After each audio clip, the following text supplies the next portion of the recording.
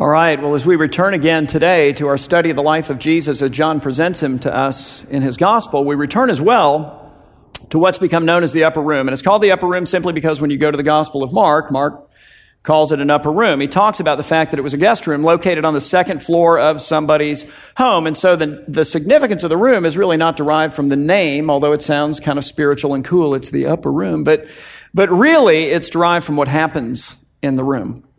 What happens in the room is incredibly significant. This is the room that Jesus gathers his guys one last time together in. And what's interesting is that through John's gospel, John invites us in too. And we've seen that. I mean, this will be 8 weeks now in the upper room. I don't know if you noticed, but as we've traveled through this gospel, it moves pretty quickly, and we've been moving pretty quickly until at least we got to the upper room, at which point John slows way down. He spends a lot of time with us in the upper room, and he uses language that's very careful, very descriptive, and very inviting. It's like he's coming to us segment by segment, thing by thing, item by item in this upper room, and he's saying, guys, come in here for a minute, because I want you to see what happens in this room. I want you to hear what is said in this room. This is the night that Jesus will be arrested. Everything done and said in the room is done within hours of the commencement of his sufferings. And so we've been watching. We've been going in. We've been looking at what's going on. We saw, for example, quite a few weeks ago now that Jesus washed the feet of his disciples. The Lord of glory washed the feet of his disciples. But in washing the feet of his disciples, what was he doing? Just making their feet clean? No. He was reenacting, in some sense, the whole spectrum of his ministry to his disciples, to me, to you, to everyone who will ever and has ever believed savingly in him. Jesus, John tells us with very graphic, careful, detailed language, did what? He rose from his seat. He got up. And then what did he do? He laid aside his clothing. He disrobed. And then what did he do? Well, he took upon himself a different form of dress, did he not? The dress of a servant, and not just of any servant, but of the lowliest of servants. And then he takes a basin of water. Now, what's that? It's a cleansing agent. And he goes amongst these guys that the Father, who has ordained from beginning, before the foundations of the world were laid, would be brought to him. And with that cleansing agent, he humbly, as a servant, washes the filthiest parts of them. He washes their feet. What's the ministry of Christ? And what does the gospel teach us? Well, it teaches us that the Lord of glory, the King of heaven, who sits upon heaven's throne in the center of all things, he's in the center of all things, once upon a time arose from his seat. And then what did he do? He laid aside the glory of his heavenly splendor. And through his conception and through his birth, he clothed himself with our humanity. And he entered into us not as a king, not as a rock star, not as a celebrity, but as a Galilean Jew, peasant slave to the Roman Empire, as the lowliest even of the Jews. And he came as a servant. He came and he said things to us like, hey, you know what? I didn't come to be served, but to serve and to give my life away as a ransom for many. He served how? By laying his life down and taking it up again in resurrection so that he could walk amongst us. Amongst all of the people and all of humanity that the Father brings to him in faith, and with the greatest cleansing agent ever created, an agent that cleanses even the filthiest parts of us, his blood. He makes us clean. He makes us whole. He makes us new. See, he reenacts that in the upper room, and John, with careful language, says, come on in, I want you to see this. This is going to be really cool. You're going to love this. And I do love that. But let me tell you what else I love about it. As Jesus bows at the feet of his disciples, the Lord of glory, the servant washing their feet.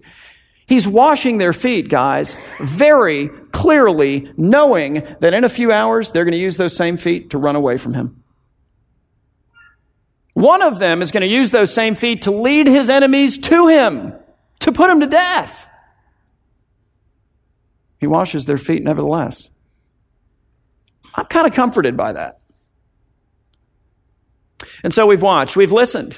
We've listened to some of the questions of the disciples. They posed 7 questions during this whole discourse, this whole time, this whole season in the upper room. And Jesus patiently listens to these questions, even though, it's pretty clear that they're not always on point. In fact, almost never on point. And he listens to them, even though they're coming out of mouths that Jesus, again, knows full well that within a few hours, one of them will betray him to his death. And another one, Peter, will deny him, not once, not twice, but 3 times. And please don't think that Peter was the only guy amongst those disciples, all of which who fled for their lives when Judas showed up with all the soldiers who denied knowing Christ. He's just the one written about. Yet the Lord is patient with them. Yet the Lord is loving toward them. And we've listened as well as we've gathered week after week in the upper room with Jesus and his disciples to the teaching that Jesus gives to his disciples, teachings which, like the questions, help us to understand. They don't understand. And it's kind of interesting that they don't understand it. Like, it's frustrating for me because, I teach. And so it's kind of like, guys, what's your problem? He has spent 3 full years pouring his life into you. He has been teaching you about these very same principles, sometimes just in seed form, but sometimes in a pretty fully orbed form. For a long time, he's teaching them to you again now. This isn't new information, and you still don't get it. They don't get it.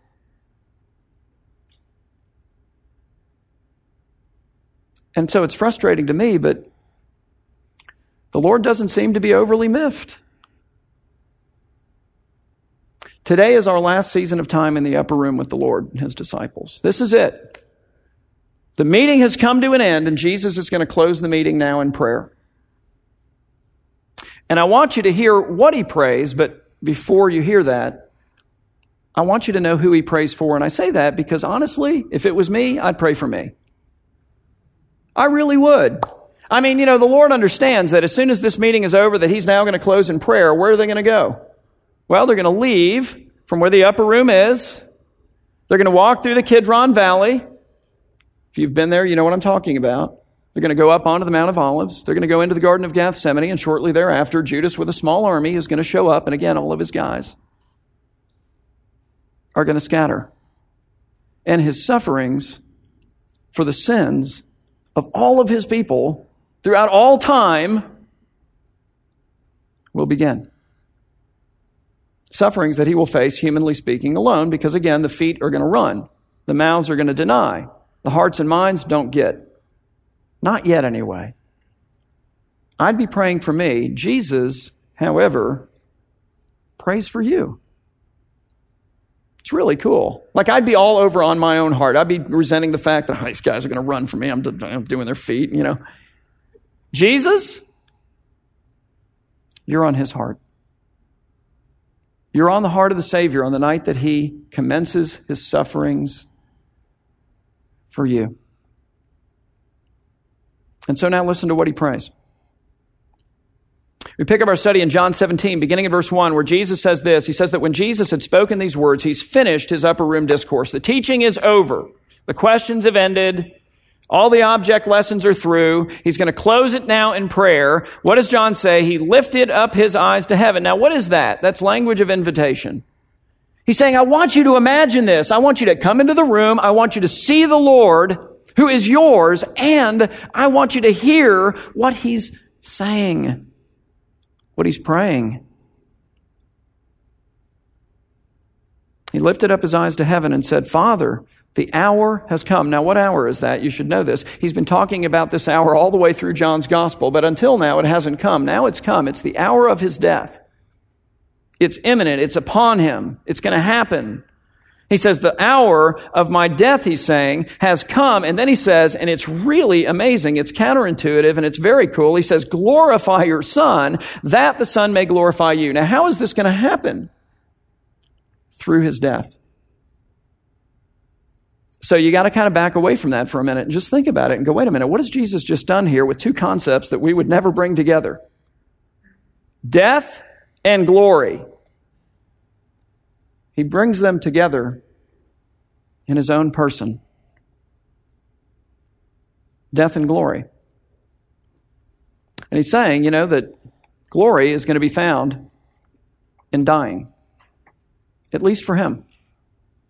And so in putting Jesus to death, the Father is going to bring glory to Jesus. Now, how is he going to do that? Because he is going, through putting him to death, build the foundation for our eternal praise. We will forever praise and adore and worship the one who gave his life for us. Jesus is glorified in his death, but in willingly submitting to that death, Jesus brings glory to the Father. And how is that?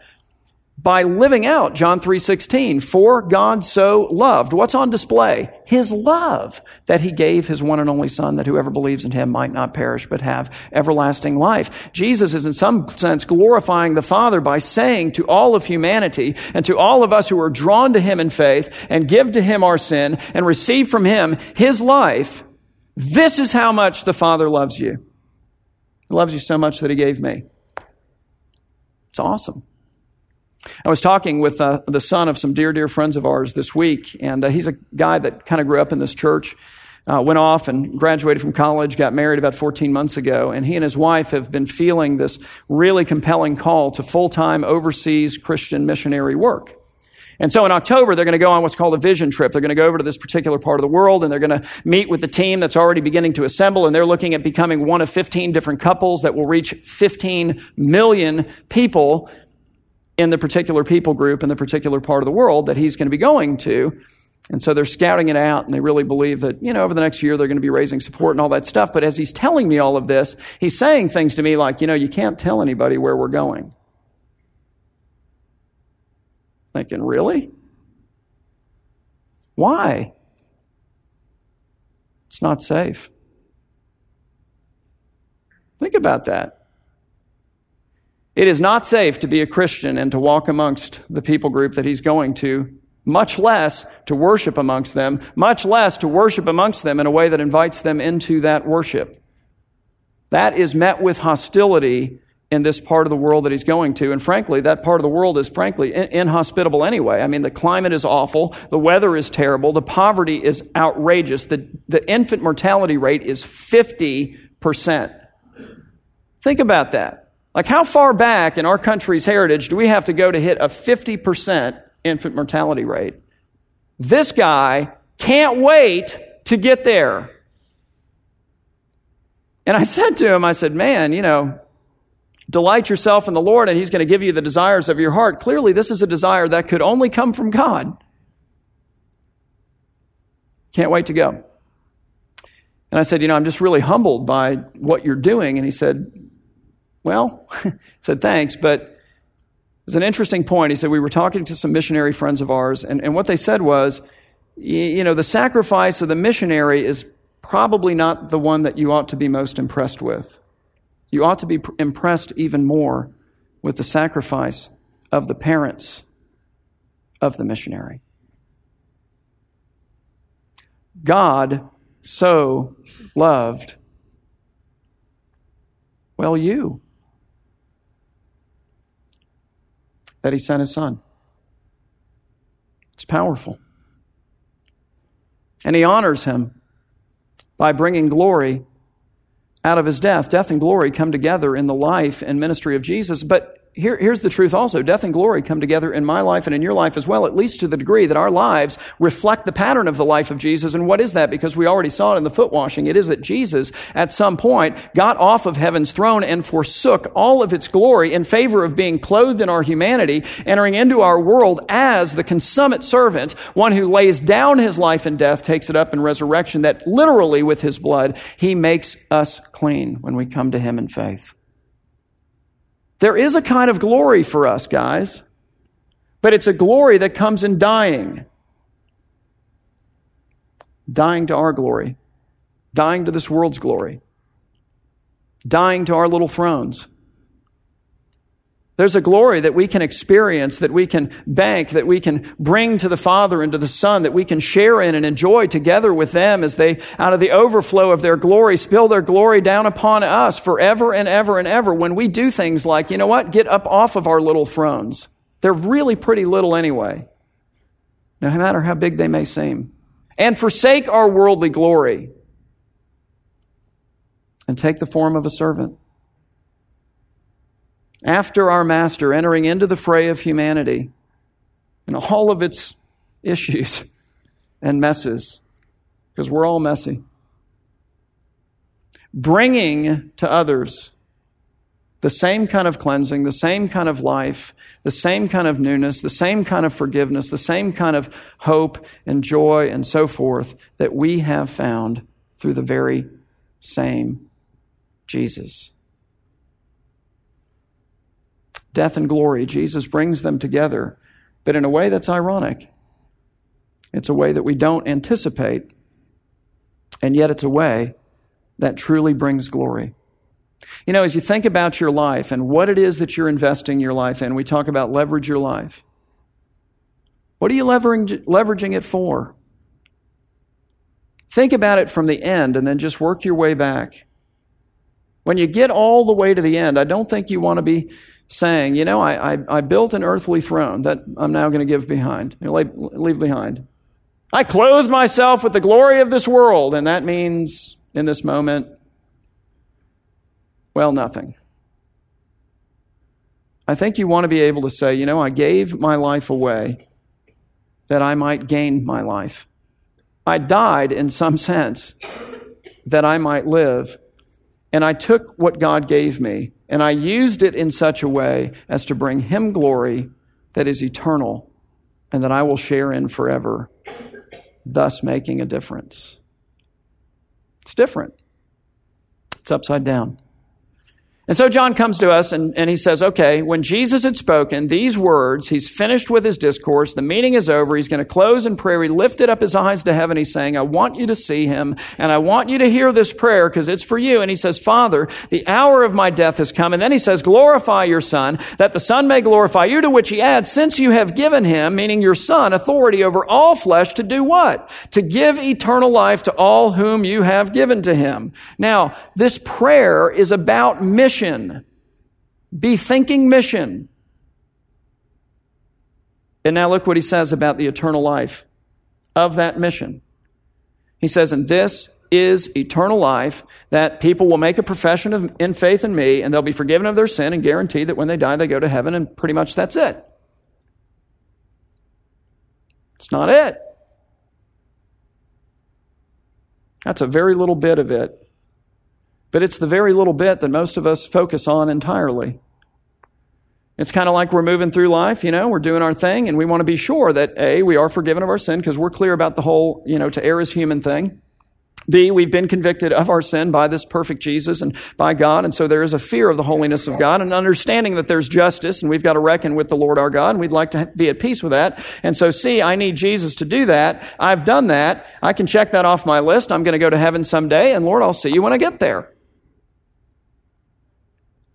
That's not eternal life. That's like the doorway to eternal life, and a doorway is not meant to be stood in. When people stand in the doorway, they get run over. What is eternal life? The prayer is missional. The prayer is relational.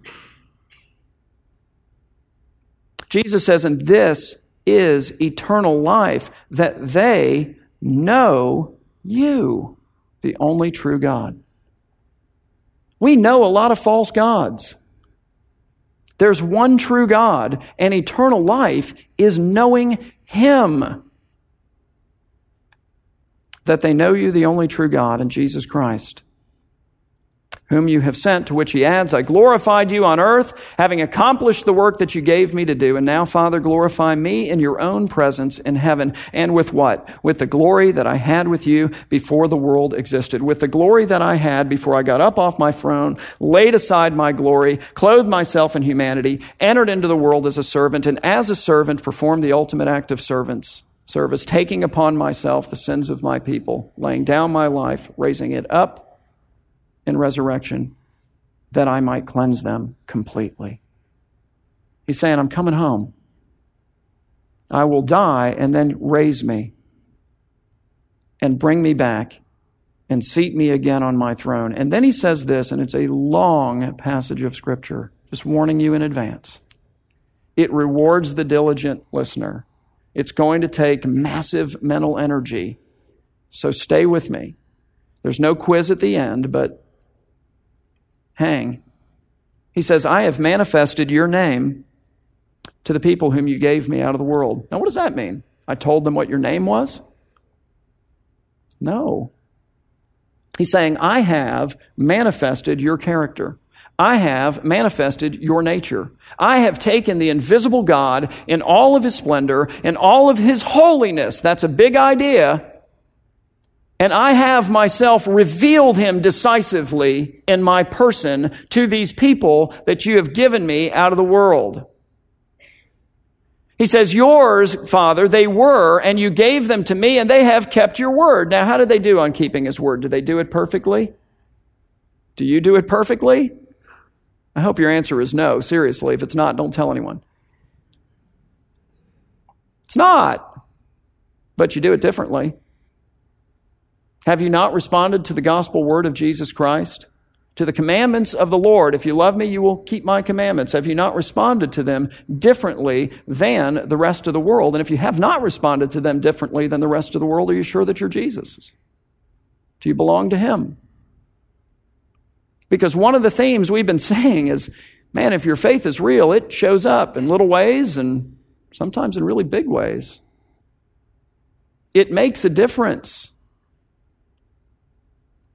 Jesus says, you gave them to me, and they have kept your word, at least differently and better than the rest of the world has received it. And then he says, and now they know, that everything that you have given me is from you, for I have given them the words that you gave me, and they have received them, and they have come to know in truth that I came from you, and they have believed that you, what? Sent me. Think mission.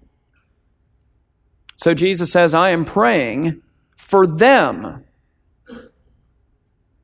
To which he adds, I am not praying for the world, but for those whom you have given me.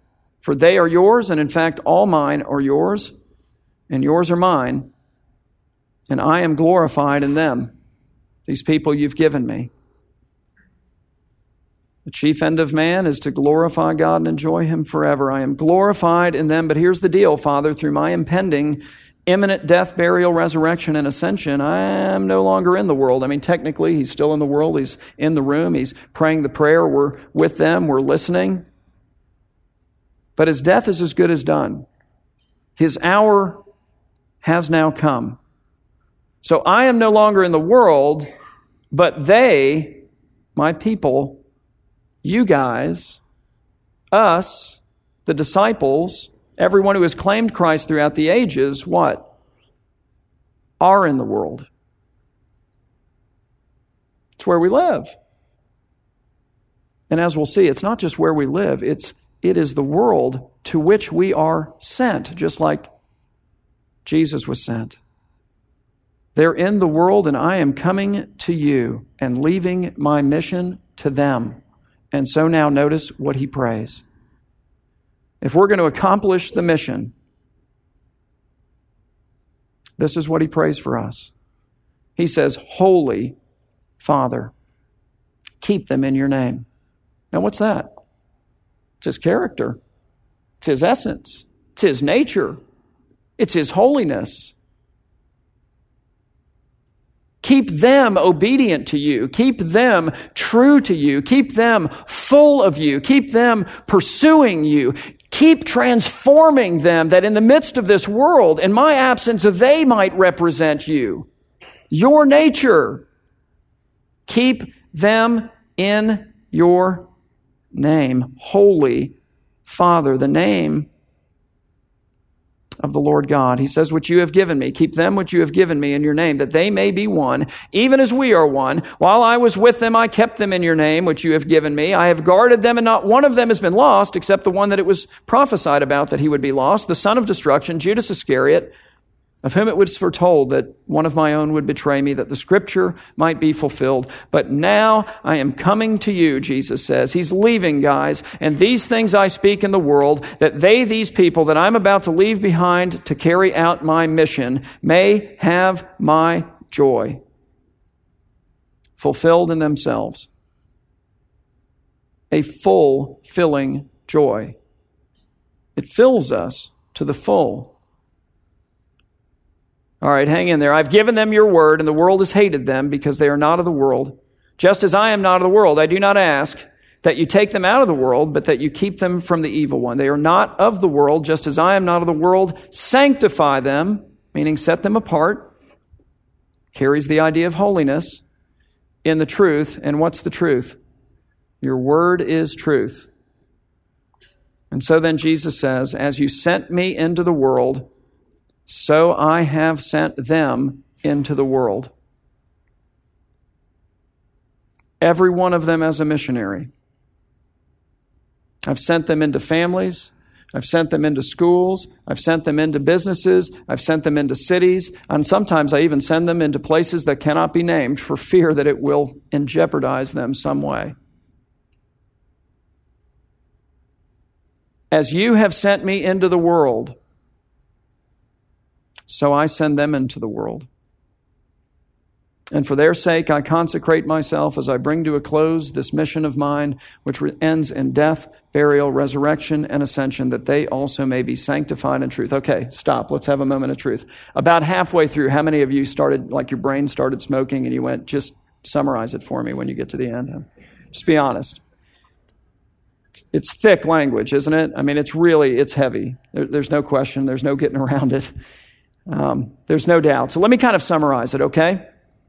Bottom line, Jesus is about to return to the Father, and this returning to the Father Jesus, the one who was himself sent, is sending us, isn't he? He's going to leave his mission to us, and so he prays, first of all, that God will set us apart for that mission.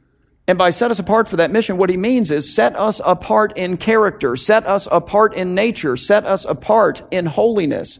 God is holy. God is sanctified. God is consecrated. You heard all of these words as we're moving through this prayer, and he's praying these same things of us. Holy Father, make them, keep them in your name. Sanctify them, Jesus is saying. What is he talking about? What is he saying? He's saying, make this people a holy people. A different kind of people. To be holy is to be other. God is not just other than us in terms of physicality. Clearly that's true, but he's other than us in terms of character, nature, essence, purity. He's praying that we would be manifestly, obviously different from the rest of the world.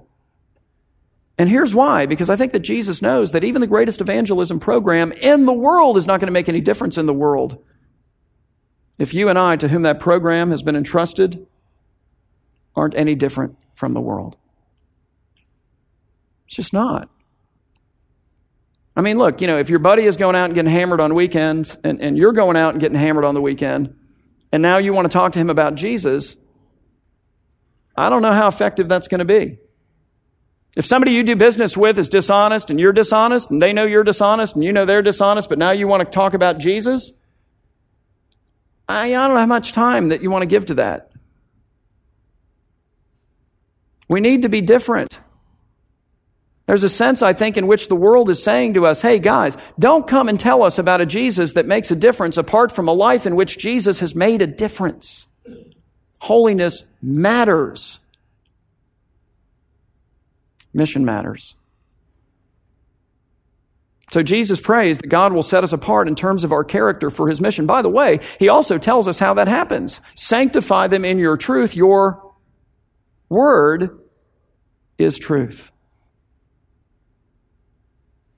There's a reason why we talk so much about the word here. We are a people of the book. It is our life. It is our guide. It is the vehicle that our Lord uses by his Spirit to shape us, to mold us, to communicate with us. Studied personally, studied together, studied in community groups and whatnot. You cannot bear the fruit of the vine who is Jesus apart from the word of the vine who is Jesus. And so he prays that God will set us apart for his mission in terms of our character. But then secondly, Jesus prays that we might know his joy in that mission, because just like glory is found in death, joy is found in mission. And by mission, I don't mean the puny little disappointing mission of Tom. I mean the mission of Christ. Life-changing mission, world-changing mission, eternity-changing mission. That's where joy is. I think one of the reasons why so many of us struggle with, joy and living these joyless existence in some sense is because we've bought the lie that, okay, we're the mission. In other words, we have bought this lie that says that the supreme value in all the universe is Tom's comfort and Tom's pleasure and Tom's safety and Tom's security and Tom's whatever. And it's not. But when I believe that, when I live like that, when I exaggerate my own significance like that, I lose my own significance. When I make myself the cause, I lose my cause. When I become the mission, all hope of real mission disappears, and with it goes all hope of joy. There's no joy in the puny little disappointing mission of me. But there's great joy in realizing that there is one who deserves my all, life and death. There is a transcendent being who has a transcendent mission, which is more valuable than my comfort and security and even my very life. And in pouring myself wholeheartedly into that, whatever that looks like, whether that means, here in the community, in your business, in your school, in your friendships, all of the above, or, I'm going to go to the country that cannot be named. And I'm jacked about it. I'm excited. I can't wait to get there. There's joy there. It's interesting, when I talked with him, I mentioned that. I said, again, delight yourself in the Lord. Only the Lord could give you this desire. I said, you know what you're doing? I said, you're living in some sense the life of faith, because the life of faith says that my life is hid, as we sung today, in Christ. And that no matter what anyone does to me, even if they take it, they can't take it. It's safe in Him. We're called to live as those who have eyes that see the unseen realities, that the Scripture, God's Word, is truth. It sanctifies us, teaches us about, and holds before us. And to recognize that those are the greatest truths and realities. And that's the world to live for. So just anyway, to be sure that you know this prayer is for you. Having told us that, death, in calling us to death, He's calling us to glory. In calling us to mission, He's calling us to holiness and true joy. Jesus, to make sure that you know that this prayer is for you as well. Verse 20 says this. He says, I do not ask all of this stuff for these guys physically sitting with me in this room in this particular moment only, but also for all those who will believe in me through their word. Now, who is that? That's us. It's the word of these guys that became the New Testament. It's the fruit of their ministry that reverberates around the world even today. We are those people. I don't pray it just for these 12 guys. I pray it for all who will believe in me through their word. And I ask all of this, Jesus says, that they may all be one. And I don't think that means that they may all be Baptists or may all be Methodists or that they all may be Presbyterians. But I think what that means is that they may be all one in mission. That all of us, irrespective of our denomination and of all of our differences and diversities, might wake up to the fact that we are, all of us, a sent people.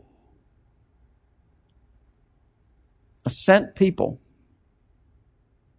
And then live the kind of holy, dying every day unto glory lives that are necessary to be effective in that sending.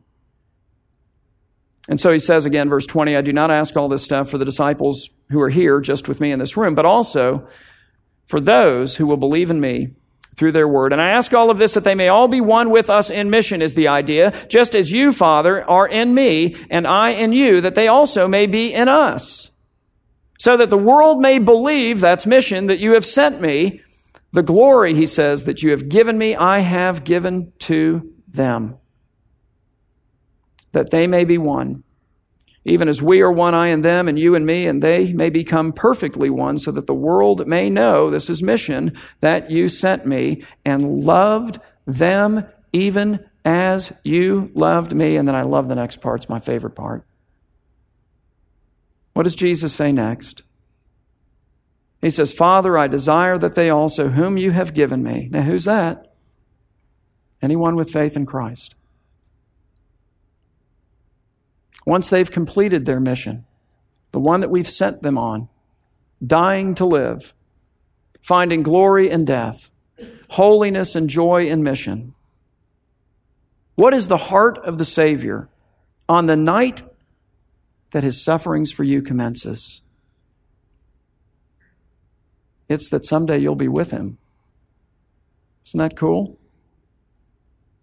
Father, I desire that they also, whom you have given me, may be with me where I am, to see my glory that you have given me, because you loved me before the foundation of the world. O righteous Father, he says, even though the world does not know you, I know you. And these know you, that's eternal life, and they know that you have sent me. I made known to them your name, and will continue by my Spirit through my word to make it known, that the love with which you have loved me may be in them, and I in them. End of prayer. Whew. Wow. Lots of verses. Thick, thick language. What is the Lord praying for you? He's praying that, like him, we might know glory in death. As opposed to the fading, perishing glory of this world that we could spend our whole lives chasing after, that we can chase after glory that doesn't die, that never ends, and that we might die to ourselves to do it, that we might know glory in death. He's praying that, like him, we might be made holy. Why? Because we can't tell the world about a Jesus that makes a difference if, in fact, he isn't making a difference. And how does he make a difference? Your word is truth. Through his word.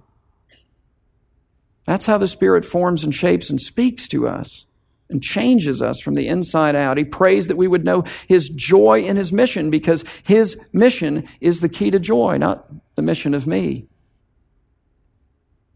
And then finally, Jesus prays that once we've finished his mission for our lives, that we might be with him and see his glory and know his great love.